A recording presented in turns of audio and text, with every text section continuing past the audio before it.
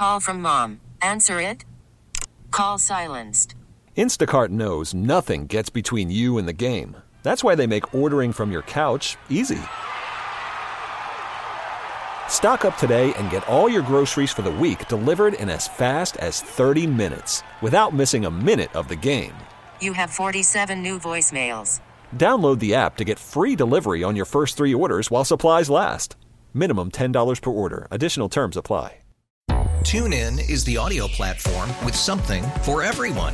News. In order to secure convictions in a court of law, it is essential that we conclusively. Sports. Shot clock at 4. Doncic. The step back 3. You bet.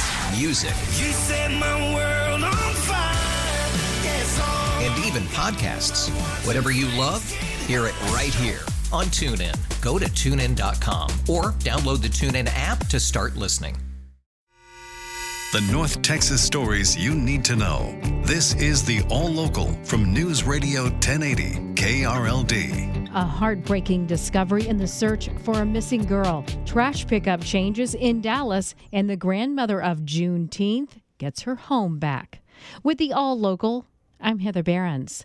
A man is behind bars this morning in East Texas after the body of a missing child is found. KRLD's Kurt Lewis has more. This unsettling case now turns to a prosecution with the discovery of 11-year-old Audrey Cunningham's body in the Trinity River about an hour northeast of Houston. On an unrelated matter, the Polk County Sheriff's Office is now holding a friend of Audrey's father. They are in the process of preparing the appropriate arrest warrants for Don Stephen McDougal. At this time, we believe the appropriate arrest warrant is going to be for capital murder in the death of Audrey Cunningham. Polk County District Attorney Shelley Sitton goes on to say her office, along with the Sheriff's Office, will do what is right for Audrey to bring justice to the community. McDougal has a long rap sheet. He's a friend of Audrey's father, who permitted McDougal to live in a trailer behind the family's lakeside home. From the 24-hour news center, Kurt Lewis, News Radio 1080, KRLD. In Mesquite, police are talking to friends and family of the 16-year-old who brought a gun to Pioneer Technology and Arts Academy Monday morning. The teen was wounded when police opened fire, trying to get him to drop the gun. Nobody else was hurt. The teen is facing a felony weapons charge. Investigators say more charges are pending. The charter school remains open today with added security. In Uvalde, meanwhile, a student and his parents are facing punishment after he brought a gun to campus earlier this month. On February 1st, a student at Morales Junior High School allegedly took a gun without his parents' permission and brought it to campus. During a school board meeting last night, Superintendent Ashley Cholis made this announcement. And I want to be clear that UCISD will take full advantage of our administrative and legal rights to hold accountable individuals who create dangerous situations for our students and staff. Cholis said Uvalde CISD police would file charges against the parents of that student, and students who saw the weapon but did not report it were also disciplined. They are being expelled for the rest of this year and suspended for part of the next. Cholis apologized for not saying something sooner and more publicly about this incident. From the 24-hour news center, I'm Eric Lycum, News Radio 1080, KRLD. Illegal gaming rooms in Dallas are a haven for criminal activity, and they're now being targeted by the police chief. Here's KRLD's Austin York. Dallas Police Chief Eddie Garcia says they have arrested a second man in an officer-involved shooting last week in an illegal gaming room off Wheatland Road. Garcia says 23-year-old Reginald Curry shot at his officers 11 times before they returned fire and shot him in the leg. He's recovering in the hospital. Now police have arrested 33-year-old Horace Williams for 3 counts of unlawful restraint and possession of a firearm by a felon. Garcia says these gaming rooms are dangerous. As these places come up on our radar, we do our best to shut them down. But again, it really just lends light to the victimology where people are doing illegal things and putting themselves in harm's way. And the criminal element is simply preying on that. 3 guns were recovered from the scene. From the 24-hour news center, Austin York, News Radio 1080, KRLD. Dallas city leaders are talking trash, specifically changes in the way some trash is picked up. The sanitation department is recommending homes that still have their trash collected in back alleys switch to having the trash picked up in front of the house.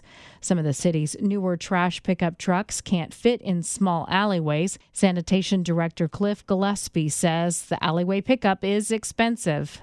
Those that opt to pay more to continue that service are still looking at more trucks on the road, more fuel, more staff. The City Council has rejected this same proposal in the past, but several members now say they are considering it.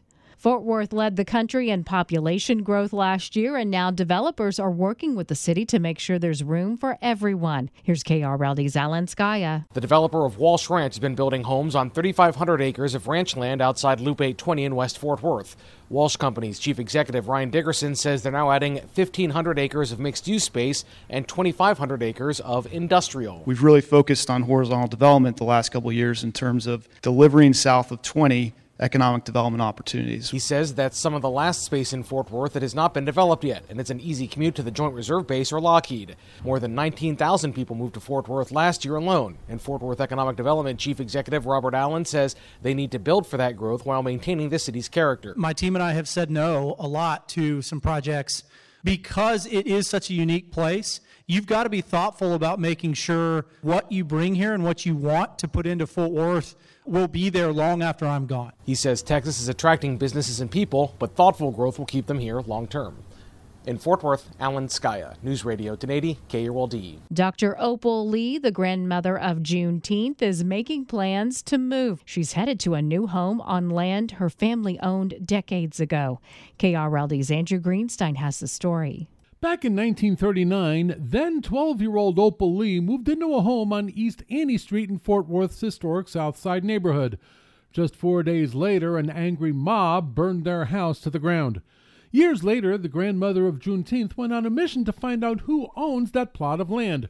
Her granddaughter, Deion Sims, tells me she found out that it was owned by Trinity Habitat for Humanity, whose board she sat on for many years, and she reached out to its CEO. She went and called Gage Yeager, said, "Hey, Gage, I hear you own that land at Annie Street, and I'd like to buy it from you." And he said, no. He says, "Miss Opal, we're going to give you that land." Now, for legal purposes, Habitat ended up selling Opal the land for just $10. And to take things even further, they're working with Grapevine-based History Maker Homes to build a brand new house for her on that land. The groundbreaking was last October on her 97th birthday, and the first wall will be going up next month. From the 24-Hour News Center, Andrew Greenstein, News Radio 1080 KRLD. A major facelift for a major landmark in Wise County. The iconic county courthouse in downtown Decatur is undergoing a complete restoration. Decatur City Manager Nate Mara says the total investment is north of $13 million. From a city standpoint, that's a major investment in downtown Decatur from an economic perspective and then also a historical tourism driver. The restoration will return the courthouse to the way it looked when it first opened 128 years ago, while adding modern technology to suit the needs of today. With the All Local, I'm Heather Behrens. The All Local is updated 3 times a day. For the latest news, traffic, and weather, listen to News Radio 1080 KRLD. Visit KRLD.com, download the Odyssey app, or ask your smart speaker to play 1080 KRLD.